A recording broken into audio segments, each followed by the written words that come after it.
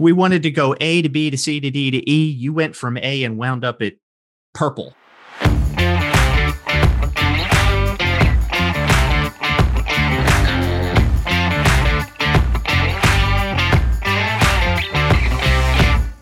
And welcome back to another episode of Refactored, the show where we try and suck a little bit less every day as we walk that void between being a technology geek and being a technology leader. I am Frank Cole. And my name is Chris Tonkinson. And today is March 17th, 2021, and this is episode 014. Well, so you and I were talking a couple weeks ago about about drivers and about NVIDIA cards, and we Bitcoin. made a very specific prediction on this show. We made a very specific prediction that I think I'm going to insert right here.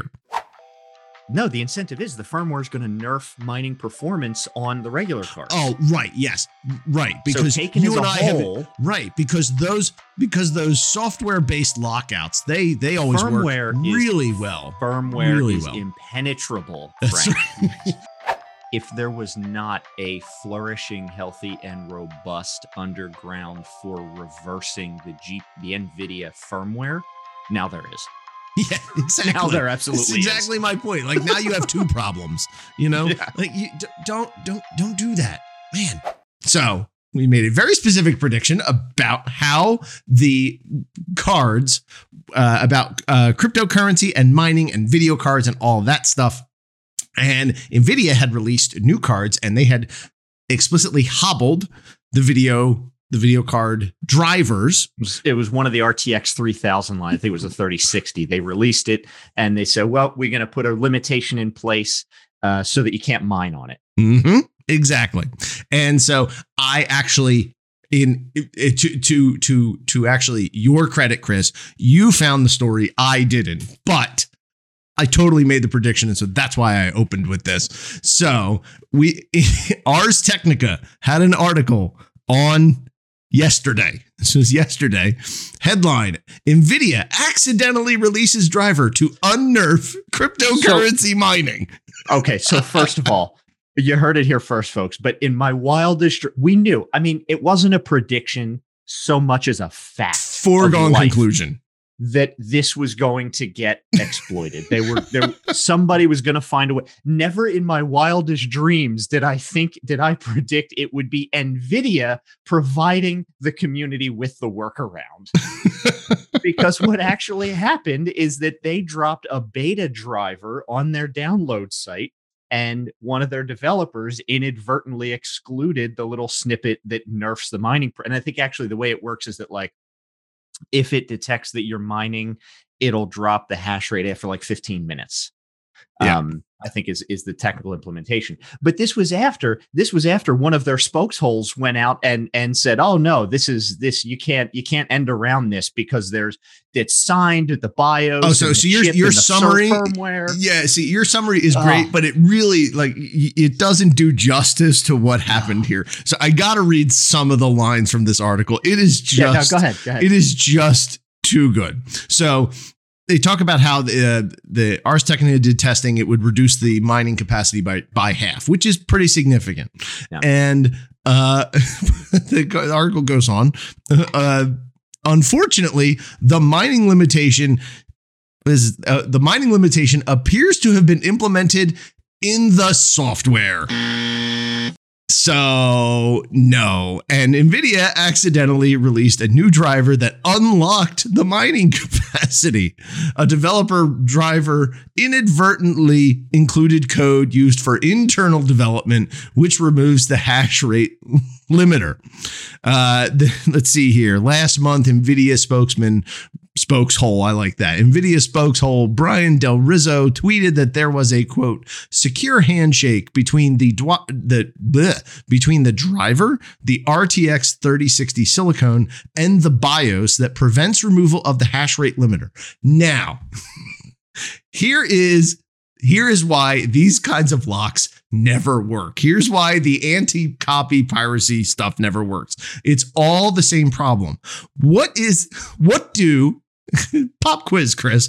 What does the secure handshake between the driver, the RTX 3060 Silicon, and the BIOS, what do all three of those things have in common? They look exactly like the SolarWinds hack. They supply chain attacked themselves because the code change went in before all of that signing ever happened. It's a good. Let's assume that they did all of this correctly. Let's assume that they actually have some kind of, and we have this, right? This is the shift away from BIOS and into UEFI. We're talking about it's kind of the desktop equivalent of the secure enclave and stuff, where we actually have cryptographic material in the hardware, and then the firmware is signed, and then the software requires valid signatures from the firmware, and that kind of gives you the silicon up verification of the secure platform, right? But if you flip a bit in some configuration file before you hit the compile button, right, you avoid all of that, and that appears to be what happened with this which, by the way, is now out in the wild. So anybody that ever has a 3060 can just disable automatic updates of firmware. It's over, and roll it, and then they're good. So and do their own thing. That's actually, I hadn't thought of it that way, but you're absolutely right. This is actually early enough in the shift left here. Yeah, that's a good point. If I'm reading between the lines correctly. Yeah, right? There's an if def, or there's a constant definition somewhere in the firmware. Developers said, no, we're gonna turn off this limiter for whatever internal reason, and then that got published through and got out and signed and all of that kind of stuff. Right, that's my guess. So what I actually, but you were trying to make a different point. I was making a different point, but yours is totally valid. The point I was making, what the handshake, the silicon, and the BIOS all have in common, I don't know. So the driver, the silicon, the BIOS, they're all on the same local machine. They're all in the same place. You don't put the key. Exactly. Yeah. You control all of them. It would be like, let's say you have a house, and let's say you have a door, and this is a super secure door. This door has 3 locks on it. Okay. And you have 3 separate keys for those locks. And so you lock those 3 doors, and then you take those keys and you just put them on the porch in 3 different places. Okay. They're not all right on top of one another. One's under the mat, one's under a Potter, and then one is taped up under the eaves somewhere. Correct. They are all in the same place, and they're all immediately accessible to whomever wants to get into your house, if they're willing to take the time to look for and locate them. So this is why these things. You're absolutely right. This is DRM, and it failed. This is DRM. Now, it didn't in this case. I think it failed because NVIDIA just made a mistake. That's clearly what happened. Yes. Yeah. I mean, that's clearly what happened. But the fact, as ours points out, the fact that he's out there, it says previously boasted. He was out there touting that no, you can't end around this. And I almost in my head, you can't end around this, but we can. Right. Watch us do it. Yeah, I mean the boasting of the security, it's just it's just delightful. I mean, that guy has bloody feathers all over his office from the crow he's eating this week. Wonder, do you think they fired the developer? That's what I was thinking about. I was like, do they fire the dev for making that kind of a mistake? I hope not. I think there's got to be an internal investigation as to whether or not it was intentional. But honestly, that's true. It's Hanlon's razor, I believe, is the name of the fly, and I take this to heart. I use it every single day. Hanlon's razor says, I'll try to get the quote as close as I can, but it's not going to be exact. Never attribute, when you're talking about somebody did something and what is their motive, you never attribute to malice what could be sufficiently explained via incompetence, which means if somebody does something and it impacts you and you think, why would they do that? A lot of people have the gut reaction that they did it to be mean. They did it to get one over on me. They did it because they're evil. And if there exists an explanation that involves just their stupidity or they made an accident, you should favor that interpretation of the world as an assumption. And so Hanlon's razor here, I would proffer applies. And so they just goofed. They Yeah. just goofed, and Yeah. it is spectacular. It's to just witness. spectacular. It's it happened. Breaking the rate limiting happened faster than I thought it would. But I mean, thanks to the efforts of NVIDIA, thanks to their hard work and dedication, but no less in line with what I expected, because the fact remains that the card is capable of doing those things, and so turning it off is an artificial limitation, and those kinds of things, simply by the nature of, but by design, they don't work. They don't work. So there are alternative ways I think they could have gone about locking this down, and I don't think it matters for that reason. I don't think it matters. Yeah, no matter how. The only problem is in this case. I think people will get more mileage out of the official beta driver that dropped with the restrictions lifted, because there's always going to be the part in the back of your brain that says, okay, great, I'm getting a hacked driver so that I can mine cryptocurrency. There's an OPSEC question there that is in direct conflict. I'm taking unsigned third-party drivers from an unknown actor and putting them into a rig that theoretically should have really tight security if you know what you're doing. There would always be a hesitation to use a driver like that unless there was some formal way to verify that it was clean. It did not contain anything other than just a lift on the hash restriction, right? Hash rate, the limiter. So in this case, though, we got it straight from NVIDIA, so it's clean. There's no malware. There's no backdoors. Everything's groovy, man. Just download it and you're off to the races with your new 3060. Yeah, it's fantastic. Yeah, and I mean, yes, there's certainly the security concerns, but this is one of those situations where security is going to be counterbalanced by capitalism. Quite honestly, any security expert worth his salt who also happens to be a fervent miner who wants to go the route of grabbing these latest and greatest cards to do some bigger, faster mining. He's got to do a calculation in his or her head about whether or not the risk is worth it. But there's also things you can do to mitigate that too. You could, for example, monitor the traffic going out from the system if you're really worried about them putting something especially nefarious in there. And so, you can keep you could do some things to counterbalance that. And this just goes back. I mean, we've talked about this before, where security is not a guarantee. It doesn't buy you a guarantee. It buys you time, and it's always done in layers, and there's always pros and cons to it. And every situation is different. So I would not expect, absent the official driver being released by NVIDIA, I would not. This is the official Bitcoin driver. Absent the official Bitcoin driver coming from NVIDIA, I don't think that even hacked drivers, quote unquote, would stop miners from using them. They may take extra precautions. There may be some additional that's my point. I don't mean to suggest that if it hadn't come from NVIDIA that people wouldn't be using a workaround. It would still happen. That's not my point. Yeah. I think people are going to be more comfortable deploying it at wider scale, 100%. knowing that it came from NVIDIA. 100%. Because I would take a second look. I would seriously have to think about this. If it weren't from it, if it's from NVIDIA like it is, okay, if I had a 3060, great, throw it in a rig and off to the races. Mm-hmm.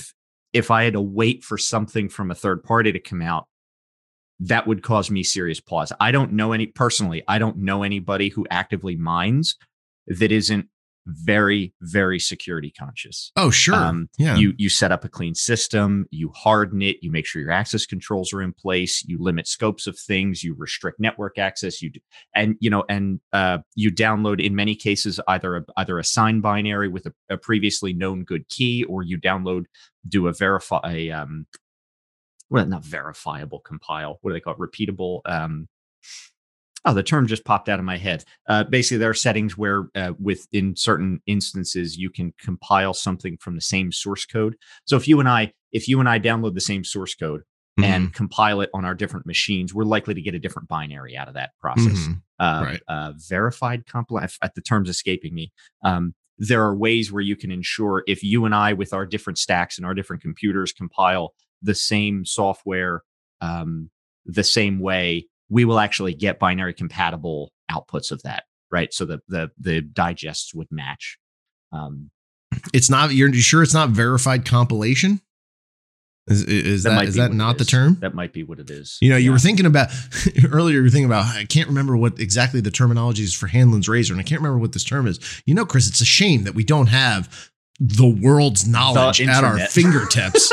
It's a shame we don't have the entire internet. Yeah, it's a shame that we don't have that right here.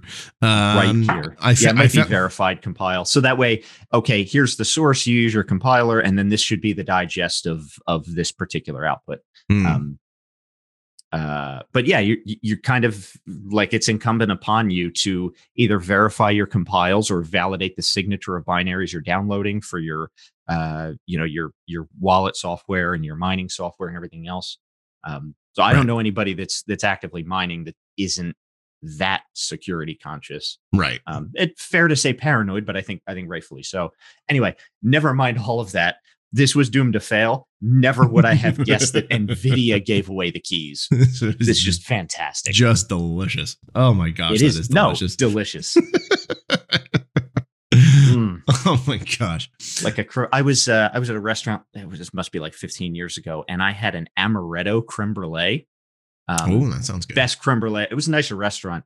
I went there a couple of times after. They never had it again. Never found it anywhere else since. Best creme brulee of my life. It was delicious. This is like that level of awesome.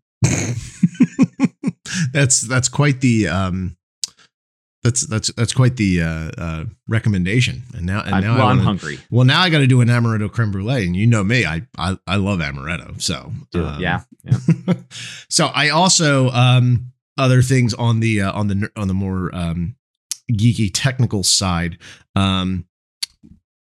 Maybe perhaps some more forward thinking, maybe some more prediction here. There is a newer stack of a newer web application design stack from our friends over at Rails. Have you heard of Hotwire? No. Have you heard of this? No. So Hotwire. This is from Rails, like the core team. This is from the core team. Is this an extension of their? I know they were Rails. Was it either one of the 5s or 6? Specifically, was set up with channels for WebSockets and stuff. Is this kind of an extension of that? Kind of. It's what it is really flipping cool. So, in Rails, do you remember remember TurboLinks? Oh yeah. Okay, and everyone hates the thing that everybody turned off instantly because it just caused problems. Right, because it caused problems. It was anybody. Right. It was a royal pain in the butt. Well, they doubled down on it to, I think and hope, everyone's benefit. So, and they have released it as a package called Hotwire. So, take the notion of TurboLinks was when you clicked a link, it would refresh a portion of the page. Like it instead of having to do a full page reload, it would do just the thing that changed. And it was really, and I think it was an idea ahead of its time, and it caused all kinds of problems with caching and sessions and cookies and stuff. And it ended up being, in a lot of cases, more trouble than it was worth. And so people would turn it off. Well, they have taken that idea and they have applied it to the entire website. And so now they have this thing called Hotwire, and it is an alternative approach to building an app, a modern single page application. So dynamic loading and all that kind of stuff. The way that it normally works is that you basically build your application twice. You've got your backend logic that does all of your heavy business processing, and then you hand a compiled set of results, usually as a JSON object, to the front end. The front end then takes that JSON object and pulls it apart and displays it. You're talking about the architecture of a SPA. SPA is a single page application. So you have React, Angular, Vue fed by a JSON API. Yep. Yeah. It's pretty common. I have always, and I think most engineers would agree, it's annoying because you have to build your application twice. You have the back end stuff and then you got the front end stuff, and you're kind of doing double duty in a certain sense. You've got the application living in two places. That's part of the reason why things like Node.js have become really popular, because you can use JavaScript on the back end, JavaScript on the front end. You eliminate some of the duplication. I think Meteor.js is another one. Meteor was a big, they were one of the early entrants to that. That was early. This, I think, actually has legs. So I am predicting that 3 years from now, most apps are built like this, because what they're doing is they're not messing with the formula of building on the back end and then handing stuff to the front end. What they're changing is what is handed from the back end to the front end and what that front end looks like. So is this is an iteration on the approach, and TurboLinks was supposed to do this. You kind of identify, I'm going to make this request, and here's the ID of the element that's going to change as a result. When the result comes back, I'm only going to rewrite that section of the DOM. Correct. And this seems like an iteration on that. Yes, it is. And instead of just being one piece of the DOM, it's the whole DOM. And so what it's handing back is, instead of handing it JSON, it hands HTML. And so you're actually handing back the actual page components. And then the front end JavaScript piece is largely a small repeated set of just receive request, spit request onto page. And so you don't actually do any front end rewriting. You're handing, there's a unique expected consistent handshake between the back end and the front end about what to expect in terms of its structure and content. But it then, when you say it's the whole DOM, what you mean is like initial page load is the whole DOM as a normal, like traditional server side rendered application would be. But then from then on, I'm not transmitting JSON to the front end, converting that to HTML, manipulating the page. From then on, I'm doing what TurboLinks was trying to do poorly, which is sending rendered fragments, or every response rewrites. Well, that's just it. No, they don't. That's just it. They don't render. They don't. Even the first load is just the lightweight bit of JavaScript, and then the received message from the back end, which is set up as HTML instead of as JSON, and it just spits that onto the page. There are tags. You break it into sections logically, but you're still just handing it HTML. And it is still just spitting that HTML onto the page. And then what you do with the logical breakups, the front end knows where the breakups are. The back end is the one that's actually handing it the HTML with the breakups. And so you can individually refresh sections without having to explicitly define them on the front end. The front end doesn't have to look. You don't have to tell the front end, here's a unique section. It's the here's a unique section is already coded in what gets handed back.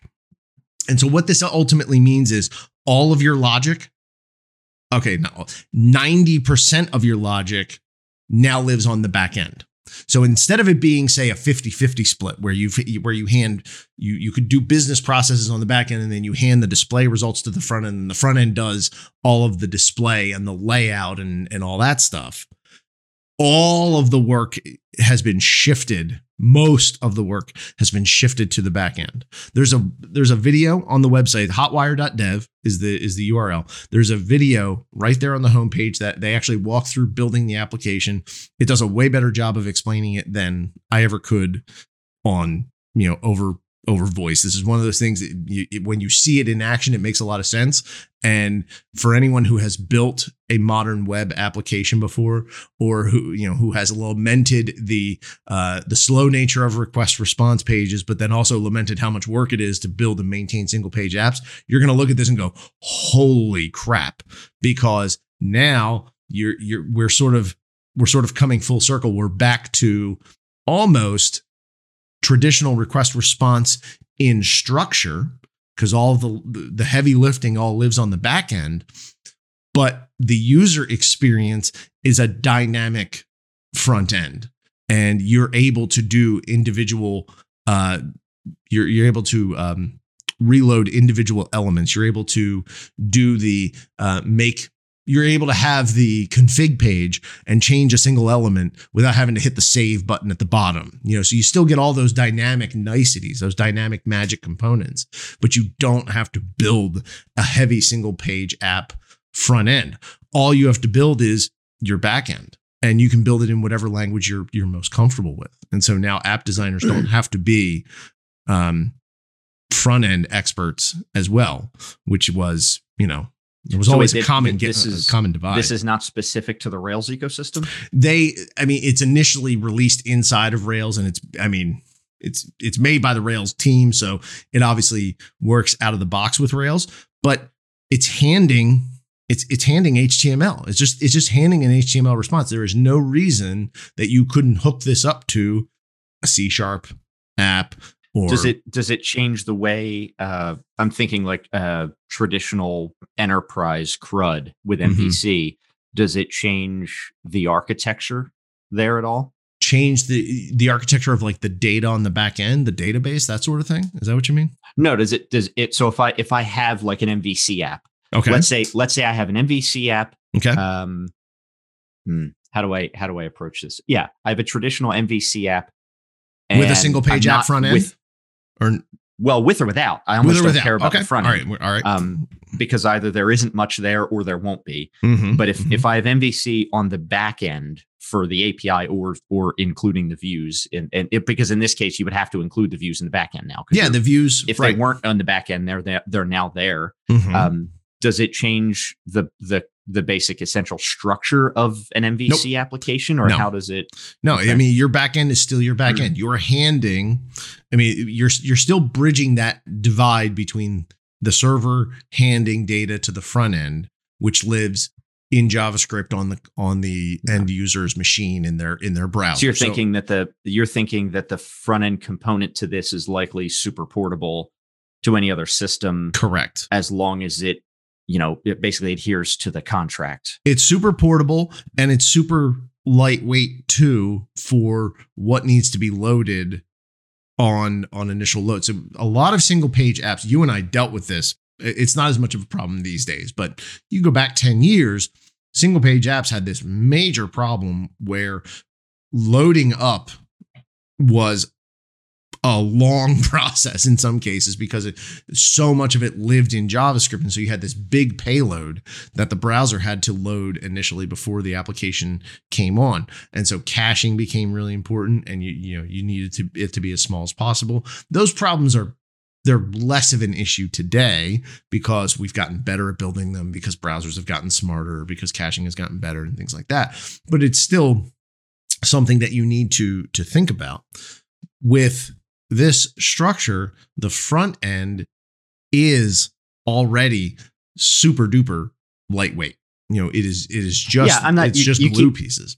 No, I get that the JavaScript shim on the front end is really light. I almost don't care about that because I get the idea. I'm more curious about how this impacts the back end. Right. Okay. So because we've been through this, it seems like just another refinement on the trend that's been continuing, because we had server side, and then jQuery blew up, and then we started to see like the backbones and the precursors to that. There was a Dojo, there were some other things I think there. Scriptaculous, remember Scriptaculous? That was the first one. I never used Scriptaculous. Scriptaculous was pre jQuery. I love that one. That was great. Then you had the rise of the actual frameworks. Ember was one that came out of kind of the Rails community. That was a dumpster fire. But it was it was an initial attempt. Like we've learned, and each one builds on Ember, and then you had Angular. So then, React, Angular, and React, and Vue, and all these kind of come along. But so there was a lot of work spent at one particular season on that problem, right? How do we get the initial page load down?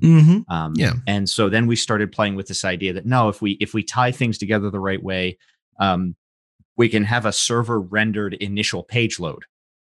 And then have the SPA take over from there, so that you don't have the flash of unstyled content, you don't have the time to first render, you don't have all those, right? That's really nice and quick and smooth, and then it gives you just enough time to load the SPA so it can take over and be all nice and dynamic and hipstery. And then that started to creep. We're like, well, but if we server rendering the homepage is faster, then maybe we should server render some other, right? It started to creep in. Right. This is like, okay, if that's the direction we're going, how do we server render everything, but still get the dynamicism on the front end without a lot of effort?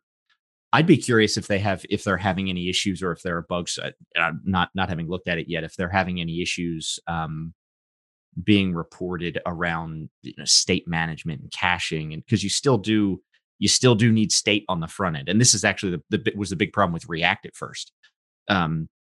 Everybody said, oh yeah, React is great. Nobody's using React without Redux, because it doesn't address state management at all. So like React by itself is kind of useful. Right. Okay. But you have to have this other component to manage an otherwise a big piece of what your application has to do. So I'd be curious how they approach. I'm sure they've answered it. I'm curious. Yeah. So I'm going to answer both. I heard two questions in there, and I deliberately did not talk to you in advance about this because I wanted to have this conversation on the show, and hit you cold with it and make you ask me these questions and actually have this dialogue. So that was the point.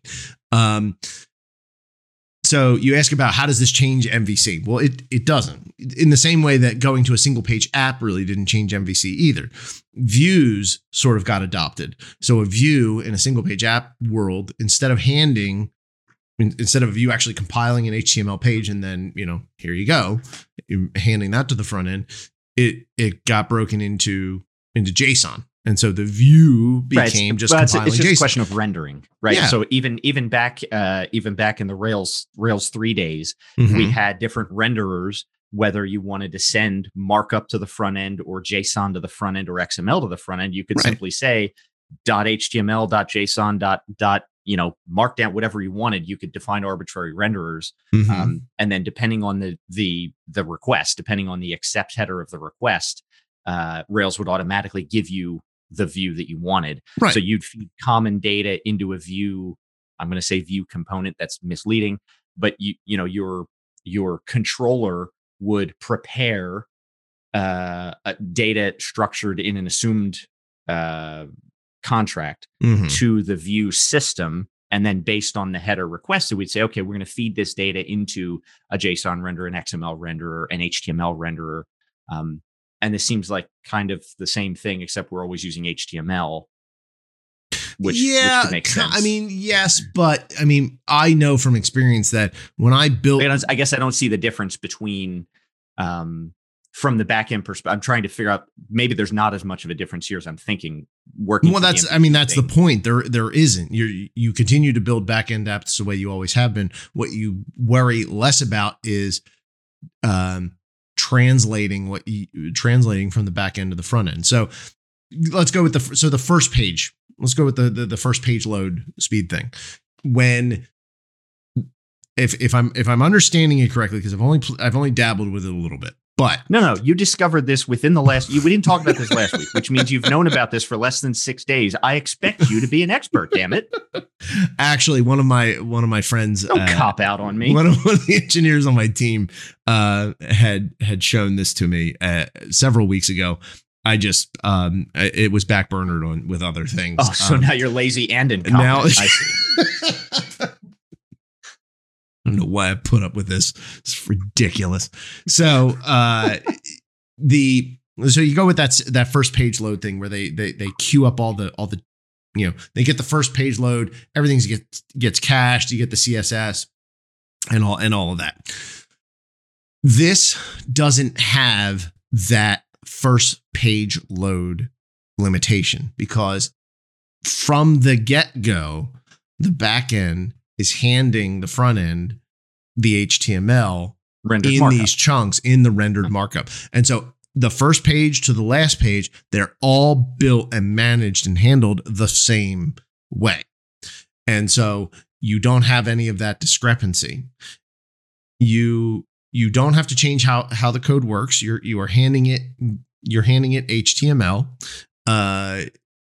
and with some additional, blocky logical markup so that the front end can recognize, okay, this is a chunk and this is a chunk. And when I do this, then I'm going to call that controller. But it's built that knowledge, the things that you would have to normally tell a React controller, tell a Vue controller, okay, when this happens, then you're going to go to this URL with this information and you're going to get this response. You don't need to define any of that. It's inherent in the structure of the HTML.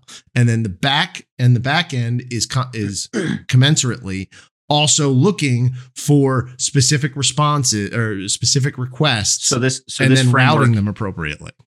So each of these independently rendered views, Mm-hmm. each of these independently rendered view components is basically it abstracts its own form. So whenever you interact with it, the framework is handling, hey, I have a state change to this thing. I'm going to call it a form because I'm old and cranky.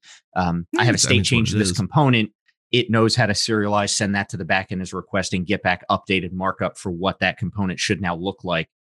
And the backend in turn knows when it receives one of these things. So there is some. It's very Railsy in the sense that it's highly opinionated. It's setting some expectation about what it's going to send and what is going to be received on both sides of the equation. But by setting those standards, you have now eliminated a whole crap ton of legwork. And so think of it another way to think about it. Imagine having the logic necessary to have these dynamic JSON-based, JavaScript-driven request responses.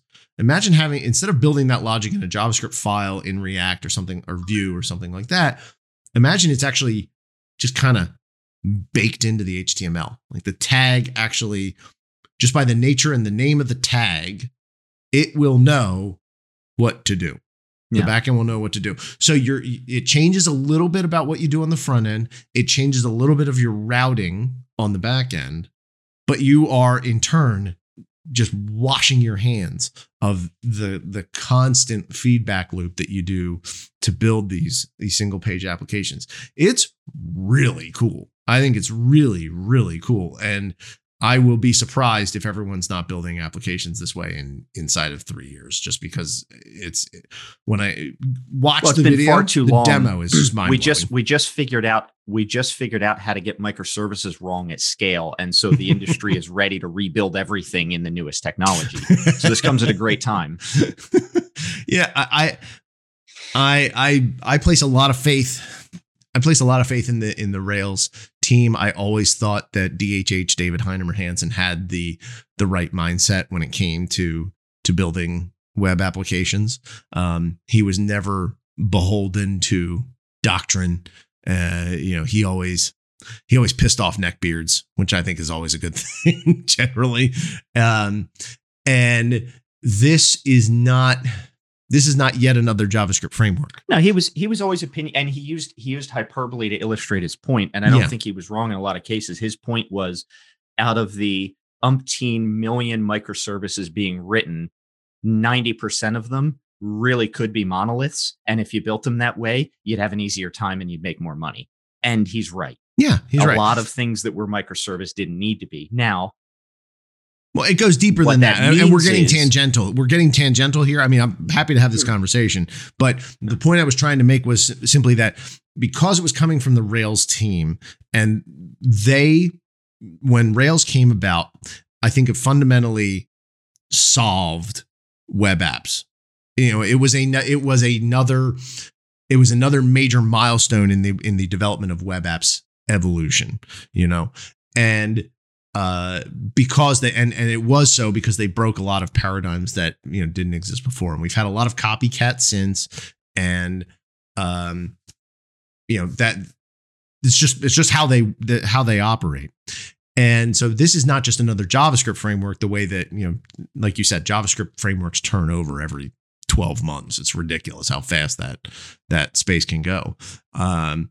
This is something altogether different. This is actually moving away from JavaScript. It's actually the one of the goals is to write less JavaScript. And so I see it as, like Rails before it, I see this as another major step forward in how we're building and managing applications. So that being said, it's an opinionated iteration on what that team has been doing for now 2 decades. Yeah, forever. It's crazy. 15 years at least.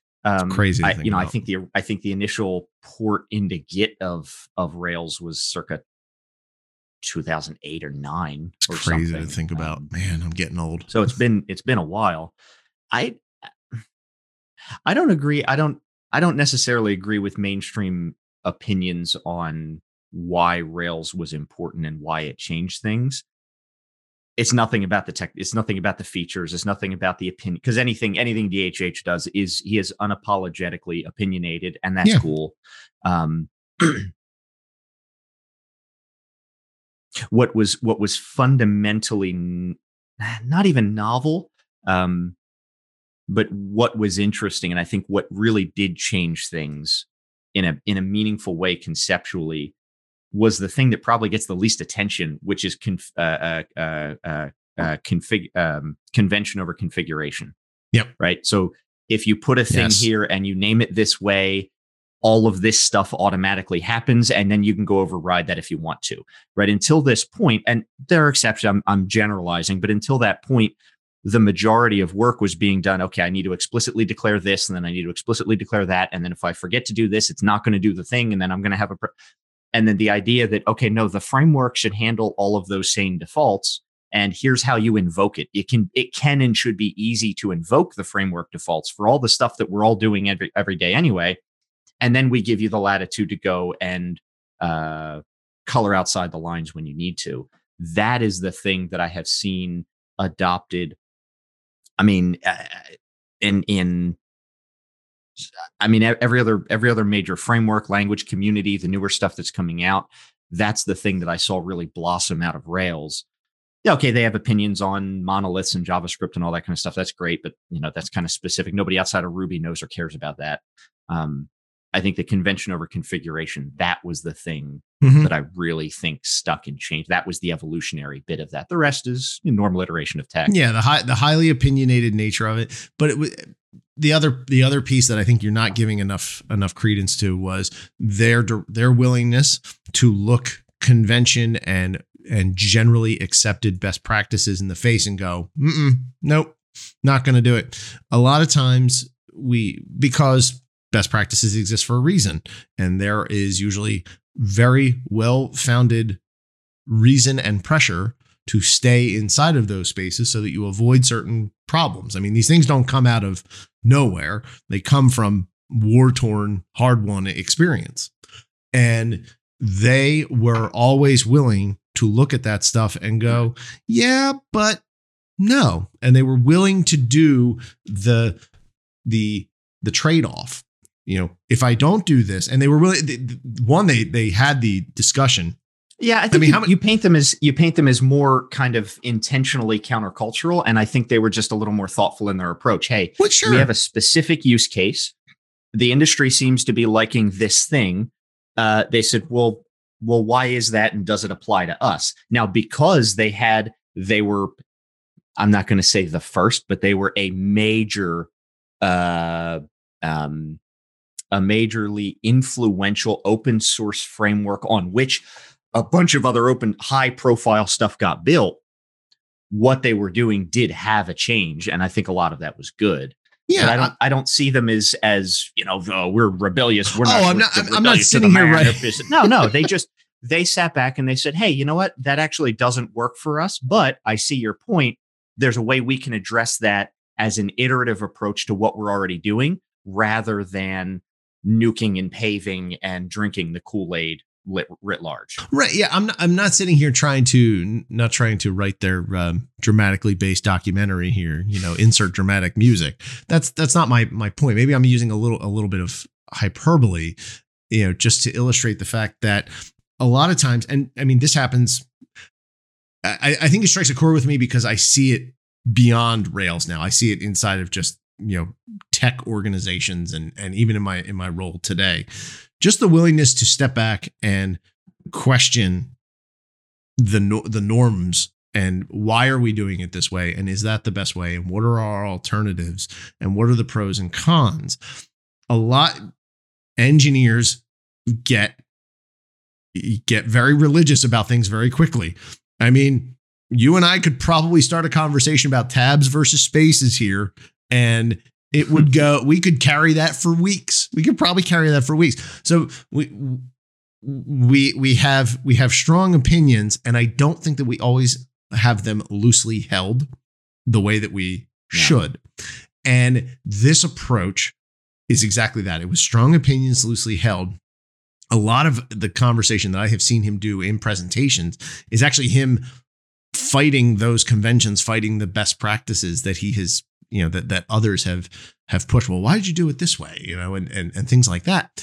And it's important that we keep all of that properly framed, because a lot of times there are opportunities outside of those norms that if you're not willing to look at and consider, you're never even going to see.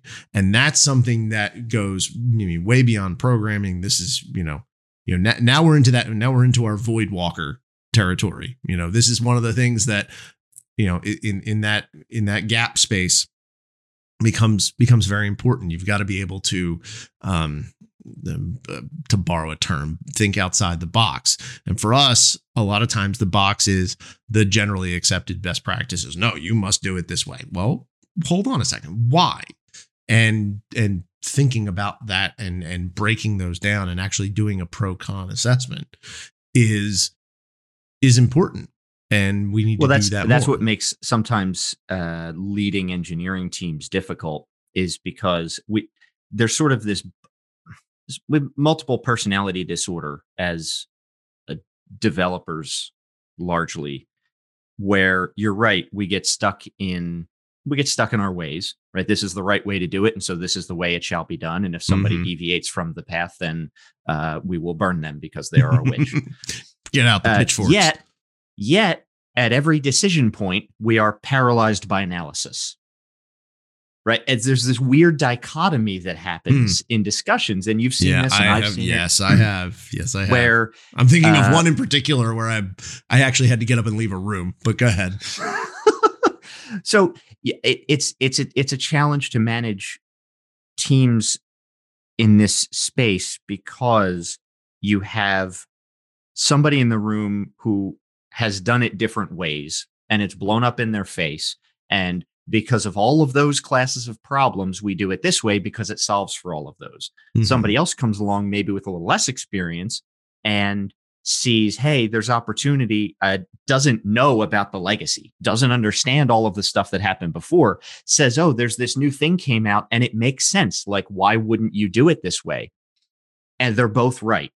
So it would be fine to go with, because the thing that just came out is built by guys that have all of the baggage from all of the past experiences and are trying to solve for all of those things. But the way that's established is also a right way to proceed. And so now you have this question, do we keep doing something? It's the devil, do we keep doing something and we just get better at failing in the ways that we know this method is subject to? Or do we try to change the paradigm and potentially get bloody? And that can be a tough one to manage. I think it's handling that is actually a little bit simpler than you're probably thinking. If you go into every situation with a good faith effort of asking questions, even asking, or especially asking the same questions that you have asked in the past. So taking your hypothetical. No, I'm not talking about me struggling to make those decisions. I'm talking about managing a team who's trying to navigate those decisions, where you're not necessarily party to every conversation. You have more people than you can keep a close eye on trying to navigate those things. Mm-hmm. And it doesn't matter. Your team is big enough. Eventually you've got a dud and they gum up the works. And sometimes it takes time to tease that apart. And the historical example, the BOFH, the bastard operator from hell, right? The canonical neckbeard grumpus on the team that just, this is the way I'm doing it, because I'm right, and I'm not saying that that's a person issue. You're not going to solve a people issue with technology. But my point is, I would argue that person should be fired, but I don't think that's the point. I don't think that's the point. They don't need to be here anymore. They don't need to be there. But it's difficult sometimes to have these discussions and figure out, okay, well, we know we're getting bit by the way things are. We don't know how we're going to get bit if we change them. What's the value judgment there? What's the risk calculation? It gets murky. And I mean, as long as you're open and you say, look, best tool for the job, what are the parameters for success? Is it time? Is it money? Or is it efficacy? The iron triangle. As long as you're clear about setting the conversation up and this is what we need out of it, then it becomes a lot clearer. And like anything else, it's just managing expectations. Yeah, I'm going to double down on what I said, though, because I think that what you're describing doesn't actually conflict with what I'm suggesting, going in and asking questions. If you level set with your team, if you're in charge and you're setting, the tone and tenor and cadence for how the team works, you set the expectation of, okay, new problem, ask questions, ask lots of questions, and, understand the lay of the land before you act. That sometimes involves, actually, I will say often involves, asking some of the same questions that you have asked before, if only to say, is this the same situation as the one we dealt with before?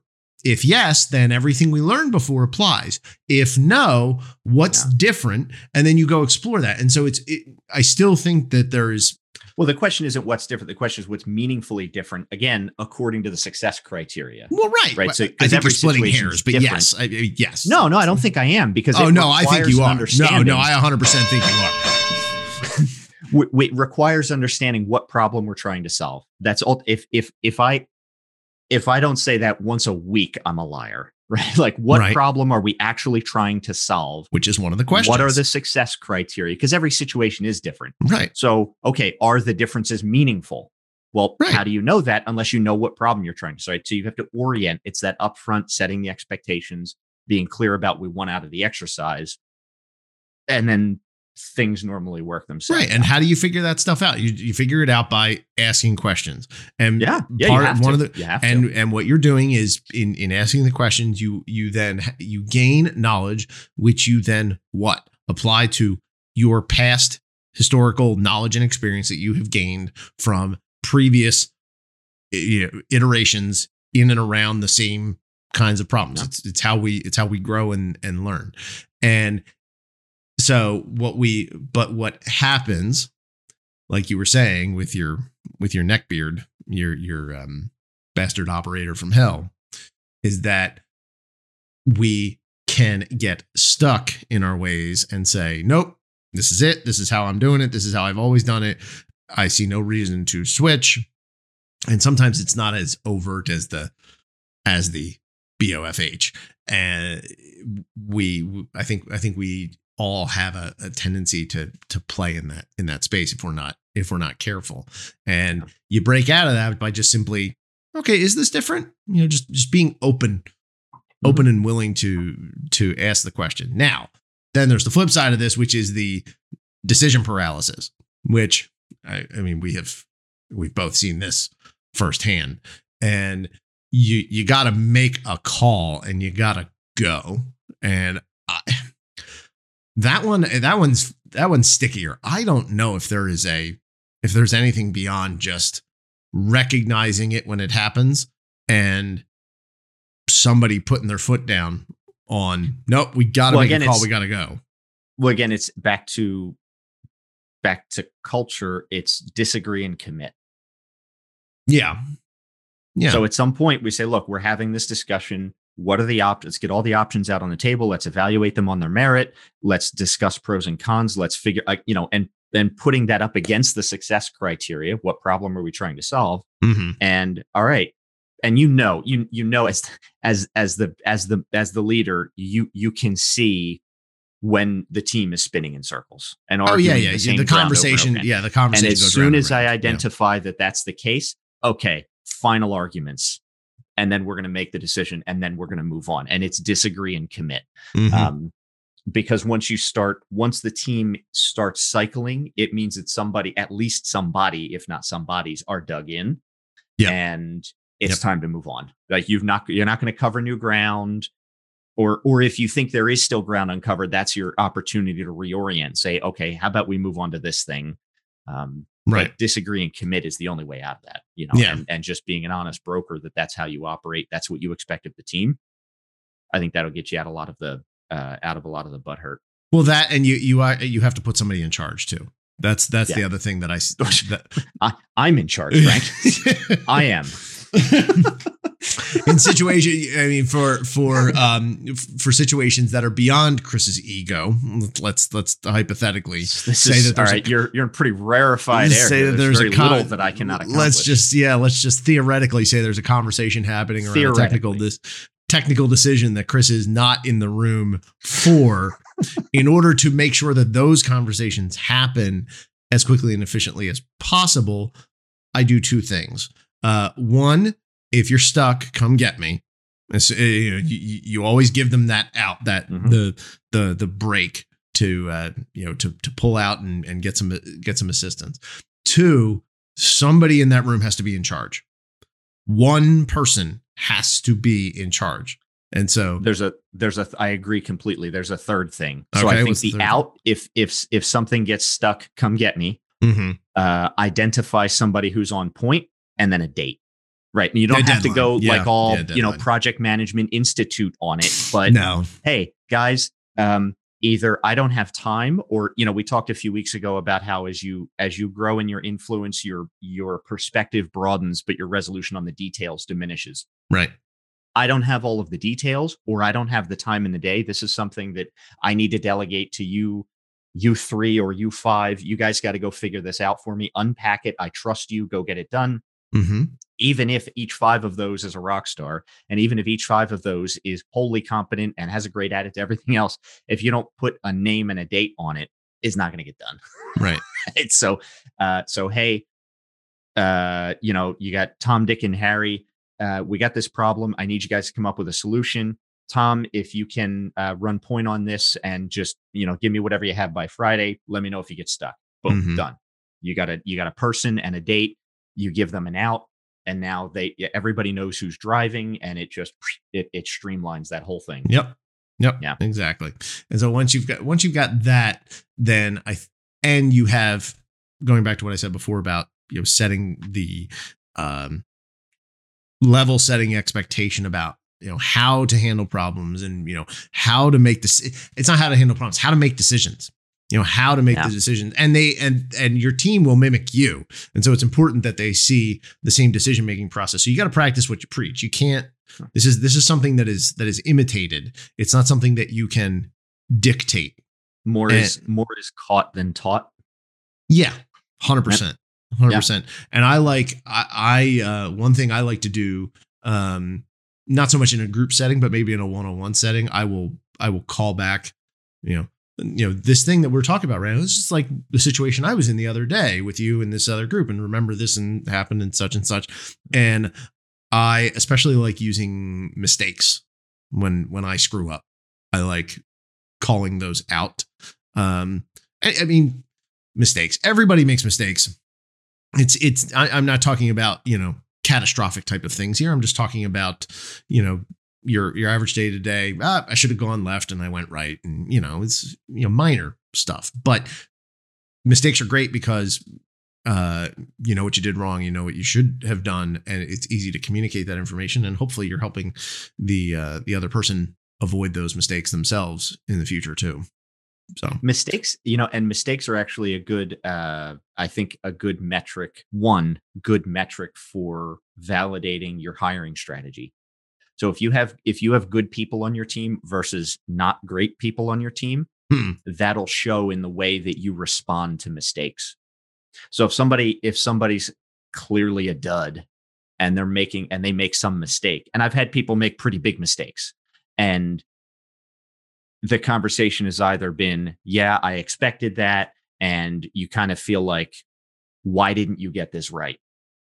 If you have good people on your team, and I've had people make big mistakes that were good on the team, my attitude is it happens, right? And it's just a gut thing that can help validate whether or not you're doing a good job growing and setting the expectation and the tenor of your team correctly. Because in my mind, if I have a good employee, and I've had some people that were great, made big mistakes, and it was clear that they were like, oh man, is this curtains, right? Like it was a high enough visibility where I know that thought had to be going through their head. Sure. And I'm so sorry. I don't know how this happened. Like, and my response is almost, if it's a good employee, my response is almost universally the same. Look, I know you didn't mean it. And I know, and I asked them, is this ever going to happen again?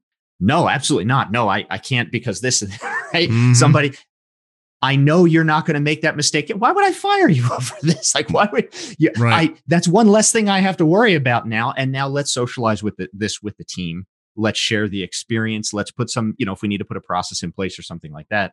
But that's always a gut check to me. That's one of the ways that I identify I've got a bad egg if I don't approach their mistakes that way. And it's a squishy thing. It's not something I can put in a spreadsheet or, it's one of those gut feels.